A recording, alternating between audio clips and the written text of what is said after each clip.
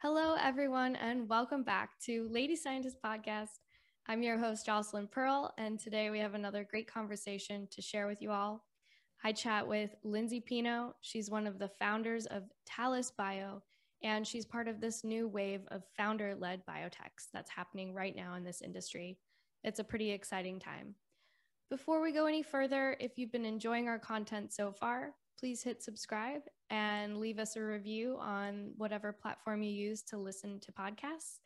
We really appreciate you supporting this independent show. I also want to give a shout out to our sponsor, Kendall Investor Relations. They are hiring currently, as is my startup company, Tune Therapeutics. I'll link our careers pages below if you're interested in working in the investor relations space or in the epigenome engineering space. There's a lot of opportunity right now, and it's a pretty exciting time for science. So I hope you enjoyed this interview with Lindsay Pino. So let's jump in. Welcome, Lindsay Pino, Dr. Lindsay Pino. Welcome to Lady Scientist Podcast. I'm so excited to chat with you today and learn about your scientific career journey and what led you to founding Talis Bio. So welcome to the podcast. Yeah, thanks for having me. I've been really looking forward to chatting with you. It's exciting. So let's jump in to Talis right away. So can you give us a little bit of background of what led you to co-founding this company? Yeah, so Talis is a very early stage biotech that we spun out of some work when we were at University of Washington together. My co-founder, Alex Federation, and I had met in the lab working on this project.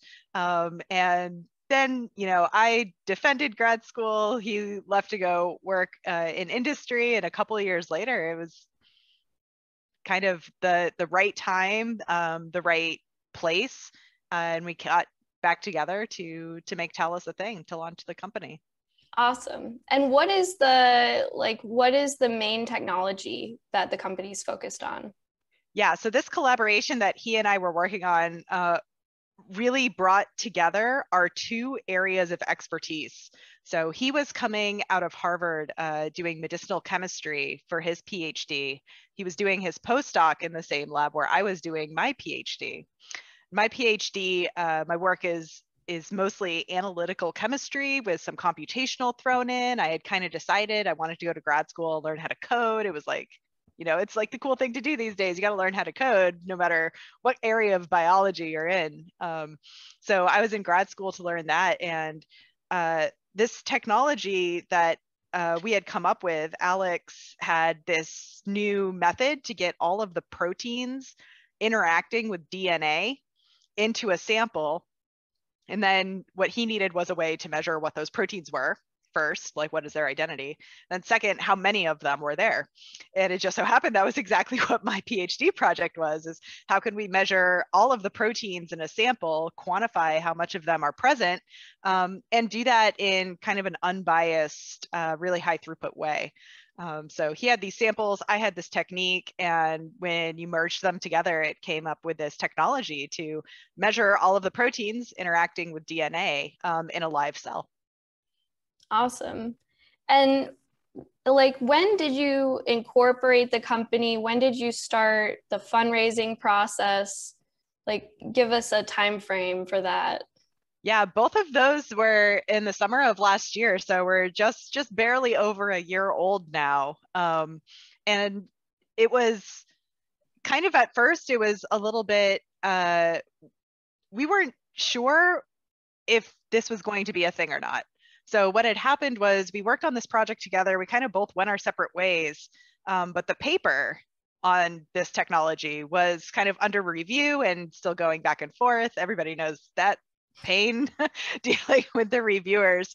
The paper finally came out. It was finally published and peer reviewed. That happened early 2020.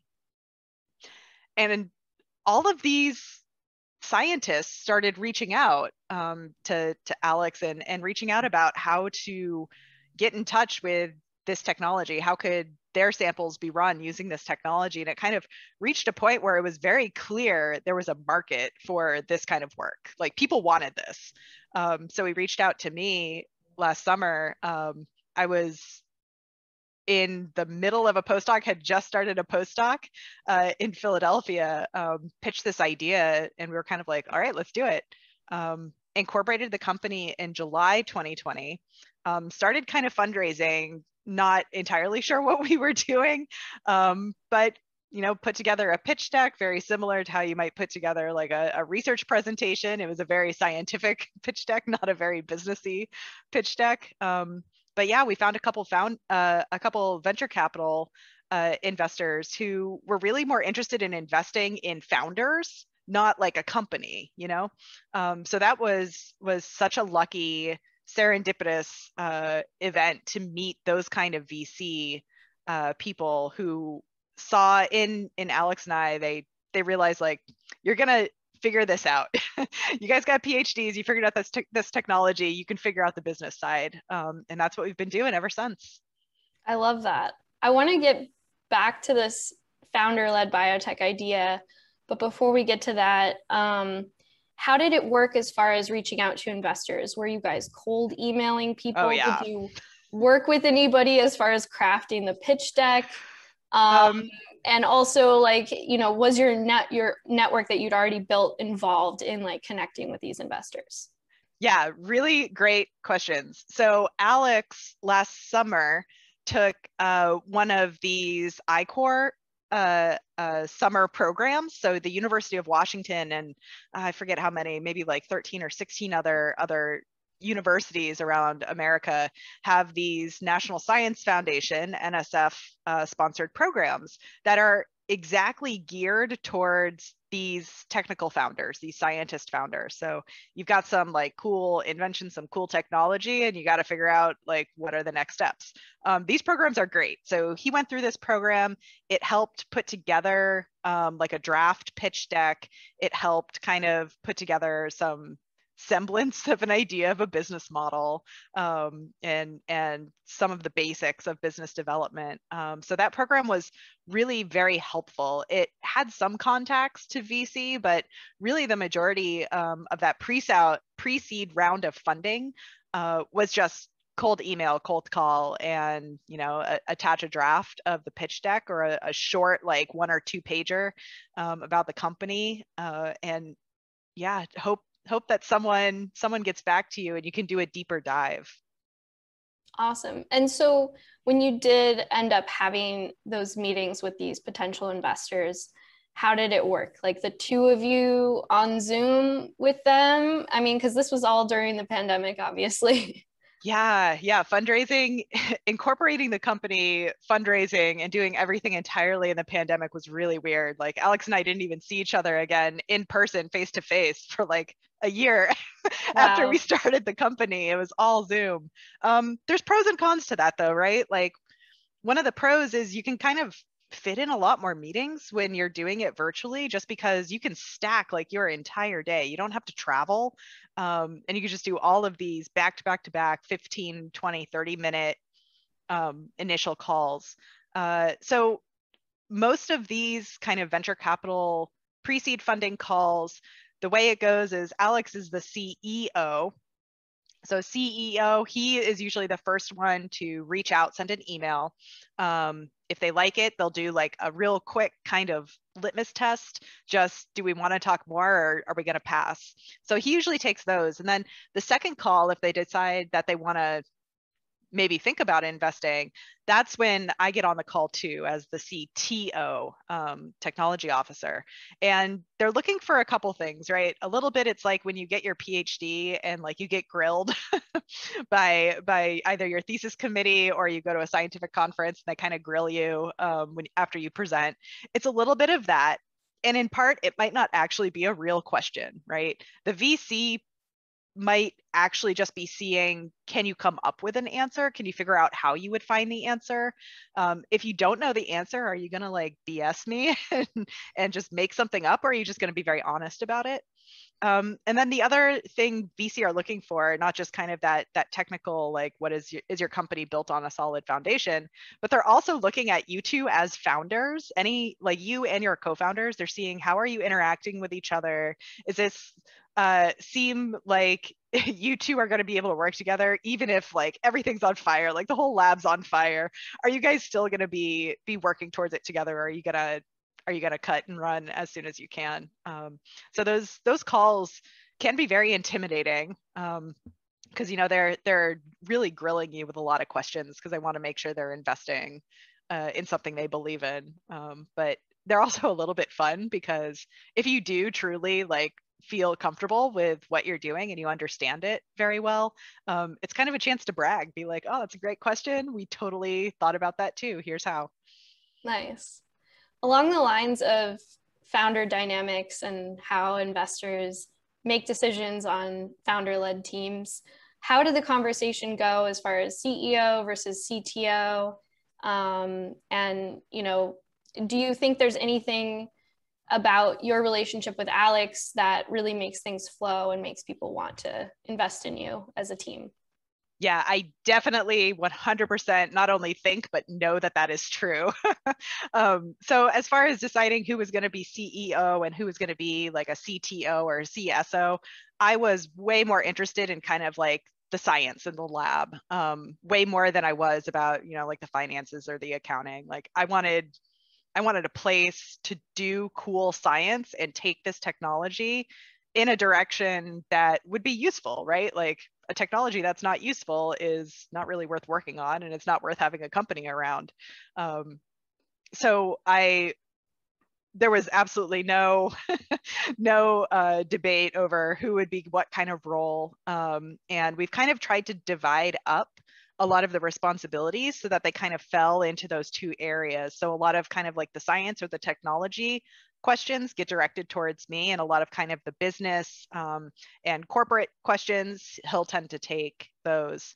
And I think this works really well for the two of us. One of the reasons I was totally on board with launching this company, especially with Alex, is because when we were working together on this collaboration and doing the original project that came up with this technology, that invented this technology, there are some people that you work with that are just so much fun to work with. You can be in the lab from 7 a.m. to like midnight and then still want to go out and get a beer with them. Like you just totally click. You speak the same kind of scientific language. You know exactly like what the other person might be thinking about. And you kind of have a complement of skills and expertise. So it was one of those things. I had been working in another lab. I realized how rare it is to find a coworker, a colleague with that kind of vibe. So when he reached out, I was like, yes, 1,000 times yes. Even just to work with him again was going to be a lot of fun, and we would figure out what to do after that. Nice. That's awesome.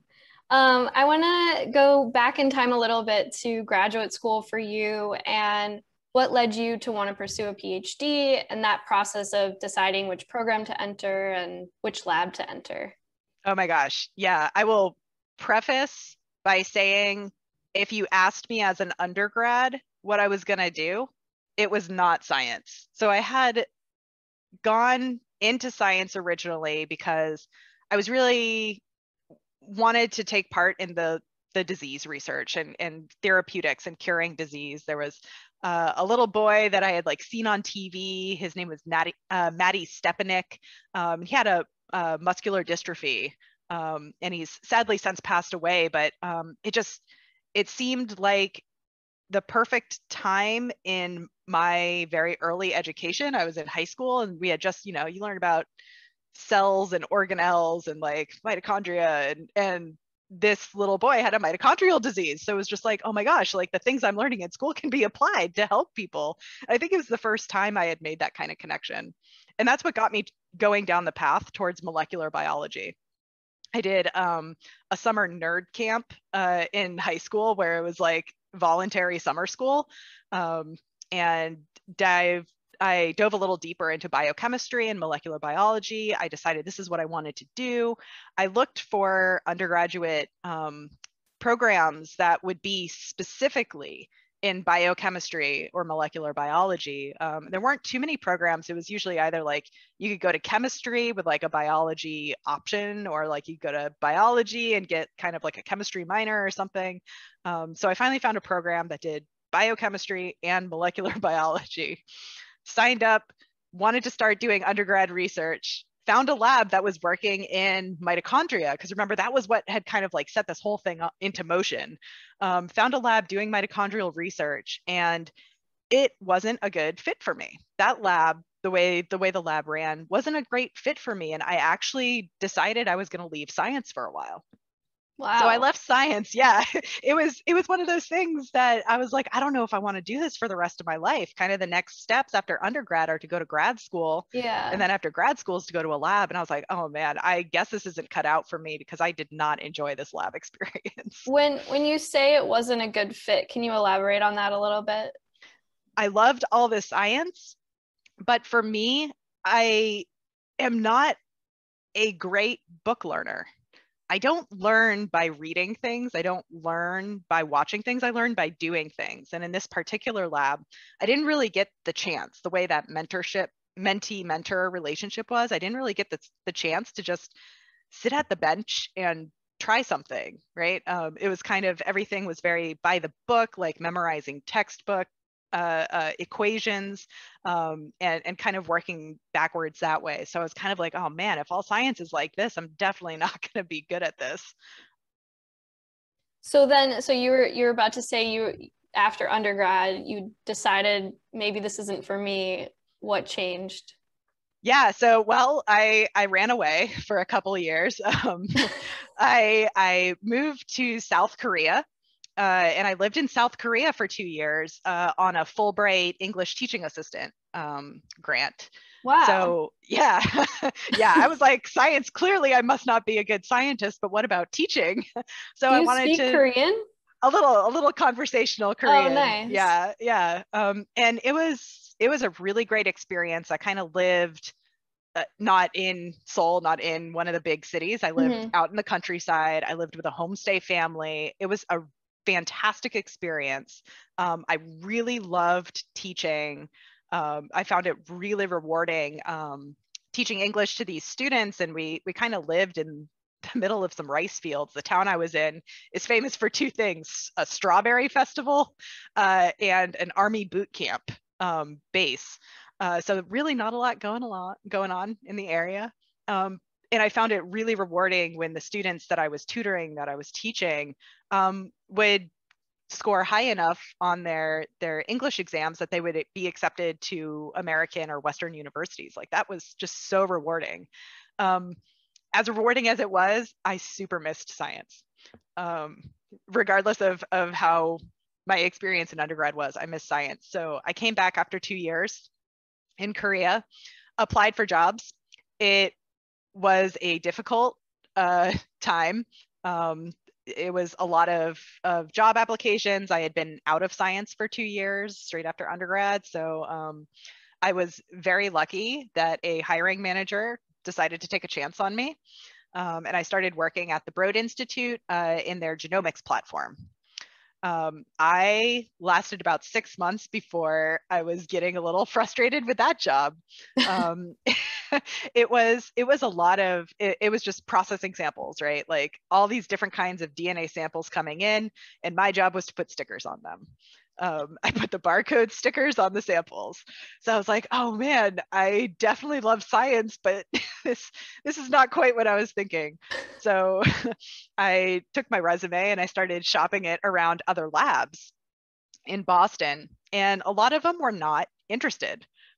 They were looking for fresh out of undergrad, like planning to go to grad school, to med school. I didn't think I wanted to go to grad school at the time. I liked doing kind of lab tech work. Finally got lucky, and someone was looking for a position, and I was able to get recommended for this position. She told me as soon as I sat down with her at this interview, this like coffee interview, she told me my resume was awful. And the only reason she was talking to me was because I came recommended from someone she knew personally. Wow. So What year was this, if you don't mind me asking? Yeah, asking? this was so I graduated my undergrad and I moved abroad to Korea from 2009 to 2011. Okay. I was in Korea. So I came back 2011, decided I wanted to change my lab tech job in 2012. Okay. So this was Okay. 2012. I was lucky to get this sit down. She liked me as a person. She hated my resume, but she took a chance on me. And for 2 years, I worked with her and it was fantastic. I fell in love with what I was doing. It was the mentorship fit that worked perfect for me. She let me just go in the lab, and if I was going to mess up and she knew it, she let me mess up. It was a lesson learned. If I was going to electrocute myself with the instrument, she was just going to, you'll learn not to do that again. Really? So, yeah. Did you do that? Only a little bit. Yeah. We were working on hardware for mass spectrometry, and it was kind of experimental hardware. So there were some lessons learned there. Wow. A lot of lessons learned, but that was exactly how I needed to learn, you know. Yeah. I could have read it 50 times and it would have never clicked for me if I didn't do it myself. Sure. I needed to like process those samples. I needed to work with the instrument with my hands. And I totally fell in love with that area, this mass spectrometry, proteomics field. And that is when I decided I was going to go to grad school. So it was a long path. And I really, really was resistant to the idea of going to grad school until I decided I absolutely love what I'm doing and I want to do it for the rest of my life. And I committed to going to grad school. So I already knew the PI I wanted to work with. I knew the professor I wanted to work with because I had been in that field for a couple of years now. And you read papers after a couple of years, you go to conferences, you start talking, and I was like, oh man, this is the skill set that I want to gain. So you went into grad school already having a PI in mind that you wanted to work with, which is kind of a unique experience, I would say, in this day and age with how things go. Yeah, I think it's definitely a little bit backwards. And I did debate a little bit what kind of PhD I got. I thought it really mattered what the name of the PhD would be. A PhD in chemistry is what most people doing mass spectrometry proteomics would get. And this was going to be a PhD in genome sciences. And I was just like, people are going to read PhD in genome sciences and they're going to think I'm one way when I'm actually another way. And it took a mentor to like sit me down and be like, nobody is going to read the title of your PhD degree. They're going to read the titles of your papers. They're going to read the title of your thesis. Don't worry about it. So piece of advice that I'm glad I got when I did. Yeah. It definitely influenced my decision. Absolutely. So how many schools or programs did you apply to?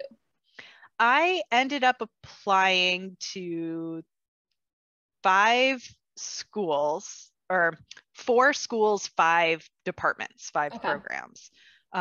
And I flew to 4 of those. One of them I was able to eliminate pretty quickly after I got acceptances from the others. It was kind of like a safety school. I flew to the other 4 for the kind of like recruitment weekend that they do after you apply to grad school. If they are interested in you, they'll fly you out and you get to kind of see the campus, see the department, see some of the professors. So it was at that stage, I was able to narrow it down to 2 programs. They were both at the same school because I fell in love with Seattle.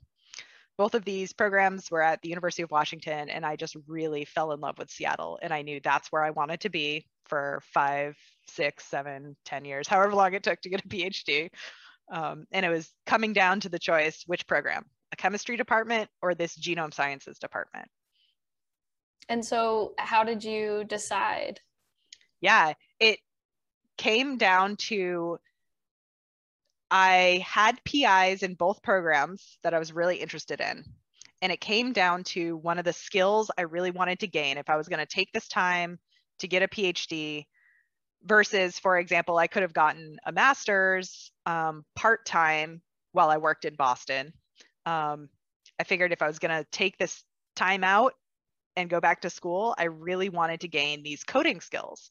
Big data, like when I was at the Broad as a research associate, I just really saw that big data was the thing, right? Like data sets were getting bigger and bigger. The people who got to do some really cool analyses all had coding skills. And I knew that's what I wanted to do. So it came down to the genome sciences department really emphasized gaining coding and statistics skills. So that was it. That was the decision. And I signed up even though I absolutely had no idea a year previously that I would not be doing a chemistry PhD. So that was the only not chemistry program I applied to, and it's the one that I ended up going with. Nice. So you come into genome sciences at University of Washington. The program is set up, you have what, 3 or 4 lab rotations your first year to help you decide where you want to spend the rest of your graduate school time in. But you had already kind of had a mentor picked out. So how did that go as far as your rotations, and walk us through that process? Yeah, so the rotations were fantastic, and I'm so glad the department did rotations. It's not really something that a lot of chemistry departments do. And my rotations, the very first one, I was like, I'm going to work with the guy that I came here for. The second one was an area I was interested in, protein-protein interactions, but I didn't have any experience in. So I was curious to try that. And then the third one was computational, entirely dry lab computational. I ended up like falling in love with all 3 of them, but you can't have 3 PIs usually. However, you can have 2 PIs. So I actually ended up being joint advised. I couldn't decide. The guy I originally went there with ended up becoming kind of my main lab, but I was co-advised, joint advised by a statistics and machine learning lab as well. Kind of decided if I was going to gain these skills, I would gain them the same way I gained skills in Korean language, which is just go straight in the deep end, right? Like no training wheels, just total learning by full immersion. Absolutely. And who were the PIs, if you don't mind naming them? So these were Mike McCoss. So he's was a really big name in mass spectrometry proteomics and was starting to get into this idea of going high throughput. So really big data mass spectrometry proteomics. So that lined up exactly with the kind of things that I wanted to learn. And then my second PI was Bill Noble. So he had also put out some really high profile papers on statistical analysis and machine learning for big proteomics data. So it was kind of like perfectly the skill set that I wanted to gain while I was in grad school. Nice. I was actually I had co-advisors as well in graduate school. So yeah, there's pros and cons. I like one of the cons is it's hard enough to make one advisor happy. It's twice as hard to make 2 advisors happy all the time. But it's also just really great to get kind of a unique experience, I would say, by getting training from 2 people. So absolutely. I did like it a lot. Yeah, and I think it's helpful. Like in my case, one was pretty hands off and the other one was younger and, more involved. So it was a good balance in that regard. For sure. Mike McCoss has kind of an interesting career story as well. Did you connect with that at all? Like as far as why you were kind of excited to work with this person? And do you want to share a bit of his background? Yeah. So Mike McCoss comes from a very a highly academic kind of famous scientific family. So that was not something that I shared in common. I was the first in my family to get a PhD. But one of the things that really stood out to me about Mike is very early on, when he was a professor, he wanted to build a software that everyone could use that would kind of unify and harmonize everybody's science. This was not something that existed in mass spectrometry proteomics. You were very siloed by what brand of instrument you happen to use. And that really inhibited a lot of these big data kind of projects, because you'd have to get everybody to buy the exact same brand of instrument. And that just seemed very silly. You should be able to like do the best data on the best instrument that you have available to you. And he created this software, the Skyline ecosystem, the Skyline software suite. And not only he made the software, he hired like real software engineers to do it. Like he got guys from Microsoft in Seattle to come over and work on this project, Brendan McLean. So it was not some like kind of academic piece of software that was a little clunky and maybe a little sad to use. It was a polished, usable like tool that really enabled a lot of mass spectrometry in the last like decade, since it's really become a big thing. And that really resonated with me. And that is how I learned about him, was using this software.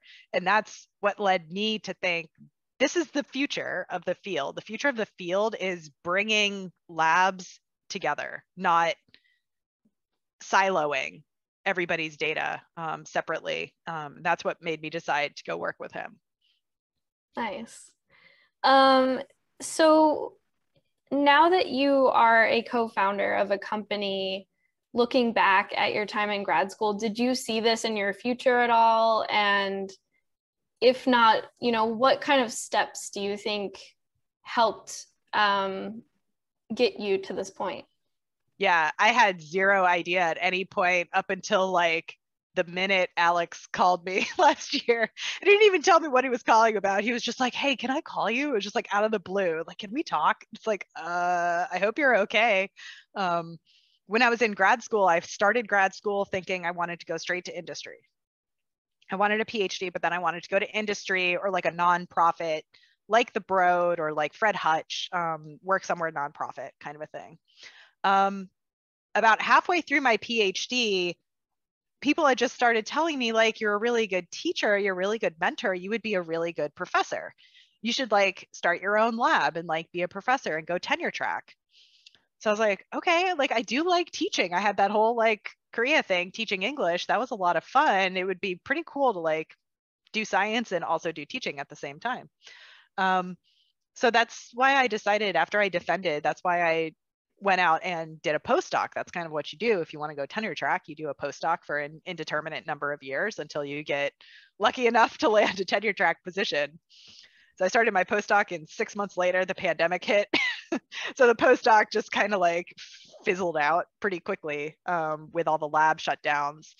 And while it was fizzling, that's when Alex reached out. He was like, so what would you think about starting a company around this idea that we had worked on when you were in Seattle? And I was like, have my own lab, work on something I love doing, and work with people I love working with. Yeah, that sounds pretty awesome. So yeah, grad school, I would have never thought this would be the path. Even just, a year and a half ago, I would have never thought this would be the path. Wow. And so how big is the team now? Yeah, so we have a small team. We're still under 10, but we've got a couple of fantastic research associates that have been with us all summer since we kind of opened the lab, and they're doing fantastic. Like, I remember back to when I was a research associate, and it's just like, oh man, like it was stressful those first like 3 or 4 months when you're in a new lab, learning a new skill set, and they are just absolutely rocking it. We have a data analyst who started with us as a consultant, and we just loved him so much we wanted to keep him. So we convinced him to stay on with us. And then, kind of borrowing from how Alex and I as founders came back together, I reached out to someone I had worked with in Bill Noble's lab. So a kind of computational proteomics machine learning expert, and loved his work, loved working with him, wanted to make that a thing again. So we convinced him to join the team as well. And we have our latest edition is from the laboratory that I had debated about whether I wanted to join that chemistry lab or that genome sciences lab. So I took one of the chemistry lab's latest PhDs, and he's now our latest hire, mass spectrometry proteomicist. It's been a lot of fun to build a team that you just enjoy working with, where yeah, like there's the 9 to 5 job, but it like one of the research associates decided this past weekend she had a scientific question. She wanted to ask it. She went into the lab. She worked all weekend because she was just like so driven to ask this question. It's just like trying to keep that kind of culture going is so important to me, to make sure people have space to love science, to love what they are doing, because that was what finally led me to where I am, was someone finally giving me the chance and the space to do science and fall in love with it. Absolutely. It sounds like you guys have had a pretty good experience so far as hiring, despite it being a relatively competitive environment. Is that? It is very competitive, and these are the people that we've hired now, but there's definitely positions that we've been trying to fill that are just so hard to fill. Like biotech is booming right now, and that is both great and awful. It's great because it means a lot of venture capital is paying attention to the biotech industry, right? A lot of venture capital over the past 2 years now have a lot of reason to think like maybe there is a lot of value out there in biotech. So they're paying more attention to these cold emails, these cold calls. They're maybe opening them a little bit more often than they used to. They're maybe taking more of these calls, these deep dive calls, and they're writing more checks than they used to. On the flip side, though, because biotech is booming, it is so hard to find good people. Like there is just so many opportunities out there. So many people are hiring. And I mean, I would brag a little about my field. I feel like proteomics in particular is just taking off. There are so many companies these days that are doing protein work in some capacity. So having skills in proteomics is very, very high demand, very competitive. Yeah, absolutely. I'll speak for myself. We've had this computational biology position open for forever, and we've kind of unfortunately lost several candidates now to other companies, and it's just like, oh my god, when are we going to find somebody to fill this position? So I wanted to give you a second, if there are any open positions, if you want to talk about them briefly on the podcast. Yeah, we are very, very interested in hiring some medicinal chemists. And this could be anyone from medicinal chemistry, like straight out of your PhD, or all the way up to someone who would want to be a role like a director of our MedChem program. We're really looking for that kind of position right now. So if you've got some MedChem background, reach out to us. Website's talus.bio. Awesome. Hit us up. Yeah, I'll definitely put the link below as well. And is there like a careers page on the website? Yes. Okay, nice. Yep. Yeah. So I want to get back to this idea of founder-led biotechs, because there was a recent tweet and article, which I'll cite at some point, about the rise of founder-led biotechs and how there's been this kind of shift in these companies. Would you agree with that observation? And have you found any kind of community amongst these founder-led biotechs, or has it been a challenge operating in this pandemic environment? Yeah, I would say an inclusive yes to all of those. There is, I think there has been a real increase in founder-led bio companies, and in particular kind of younger founder-led bio companies. So kind of the traditional model with Boston or Cambridge pharmaceutical investment is that they tend to invest in companies that have a scientific advisory board or a board of directors that includes a bunch of retired pharmaceutical executives. So if you're a younger, like fresh out of your PhD, fresh out of your postdoc, spin out from university, it could be very difficult in the past to get funding to do that. I think that's kind of changing because I think a lot of, the younger Silicon Valley style money is realizing the value in biotech, and they're willing to take a chance on you as more of a person rather than you as your company as it exists right now on paper.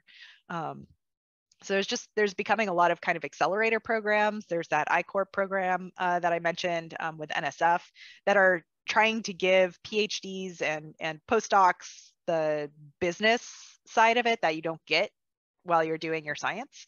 I think those are becoming big. As far as kind of finding a community, we have had good luck finding community in these scientist founders with local kind of support groups. So in Washington State, there's a life sciences research group specifically for startups and in the life sciences space. And they offer mentorship programs, they offer community, they offer kind of seminars and events and networking.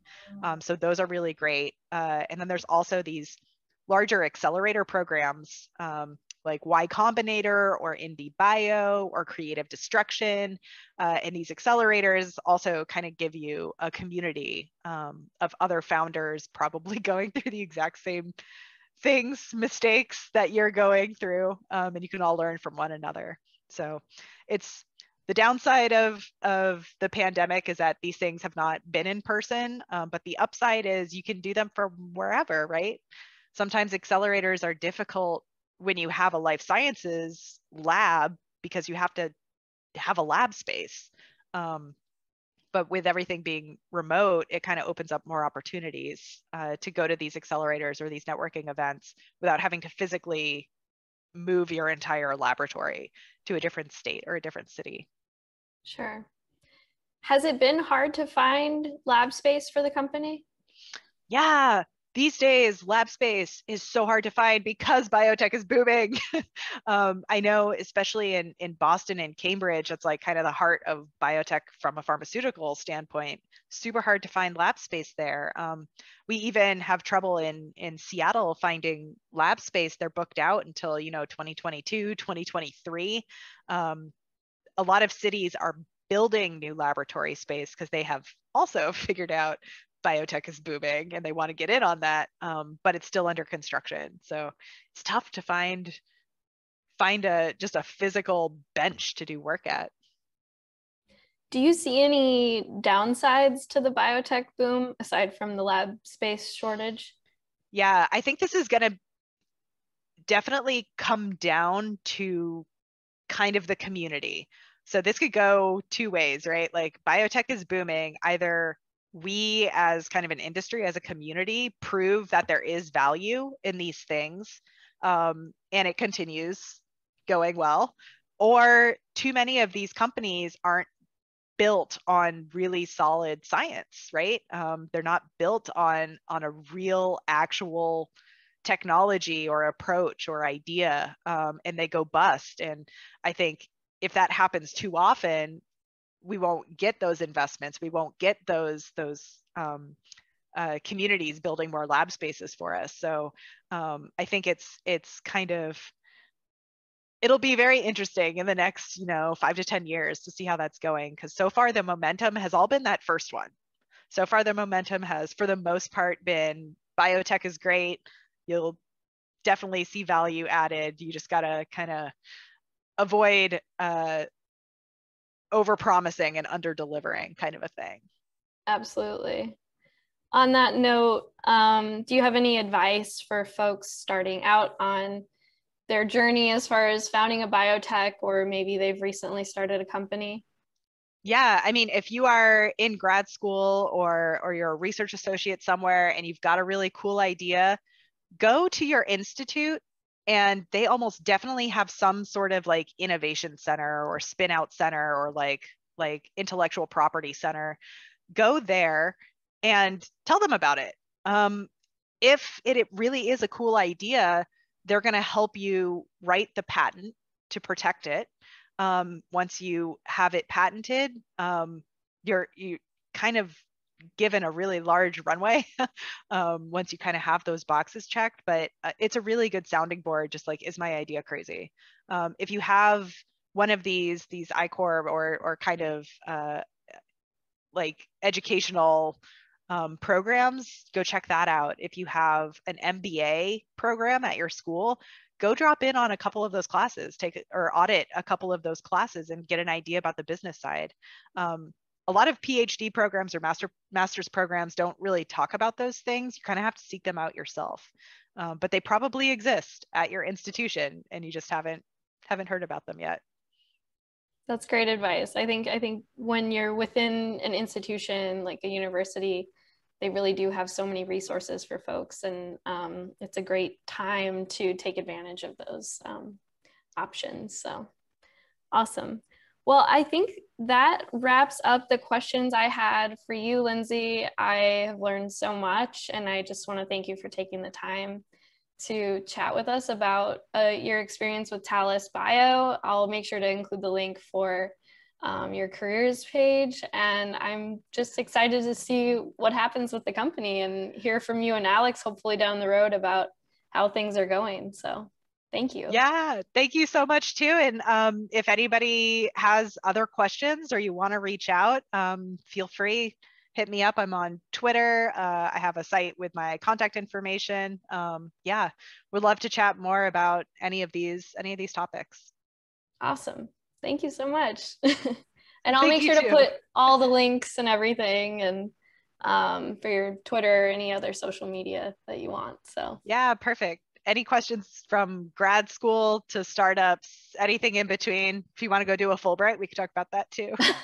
yeah, very interesting. I didn't know that about you. That's awesome. Those are hard to get too, I think. Yeah, mine was a little bit easier because it was like the English teaching one, and less people wanted an English teaching one. I wanted to like see if teaching was a thing. Maybe science wasn't my thing. Interesting. Turns out it was my thing. Do you think you'd ever go back to teaching? I do really enjoy teaching, and I still do a lot of teaching on the side. So that software, that Skyline software suite, I do tons of workshops teaching people how to use that and how to do quantitative proteomics. So I still super love teaching. That's great. I love that. Awesome. Well, I'm going to let you go, and you'll get an email probably in like a week-ish with the edited, first edit version, and we can go from there. Yeah, that sounds awesome. Thanks so much. This was fun. Yeah, thank you. Talk to you soon. Bye. Bye. That wraps up my interview with Lindsay Pino, founder of Talis Bio. I learned a ton from that conversation, and I hope you guys did too. If you're interested in hearing some more stories from female founders in the biotech space, I recommend you go check out the interview I did with Dr. Christina Troldel Hansen. That's another really good one. I'll be featuring several more female founders in the coming months on the podcast, so stay tuned for those episodes. Make sure you subscribe and leave us a review wherever you listen to podcasts. Thank you so much for supporting our show.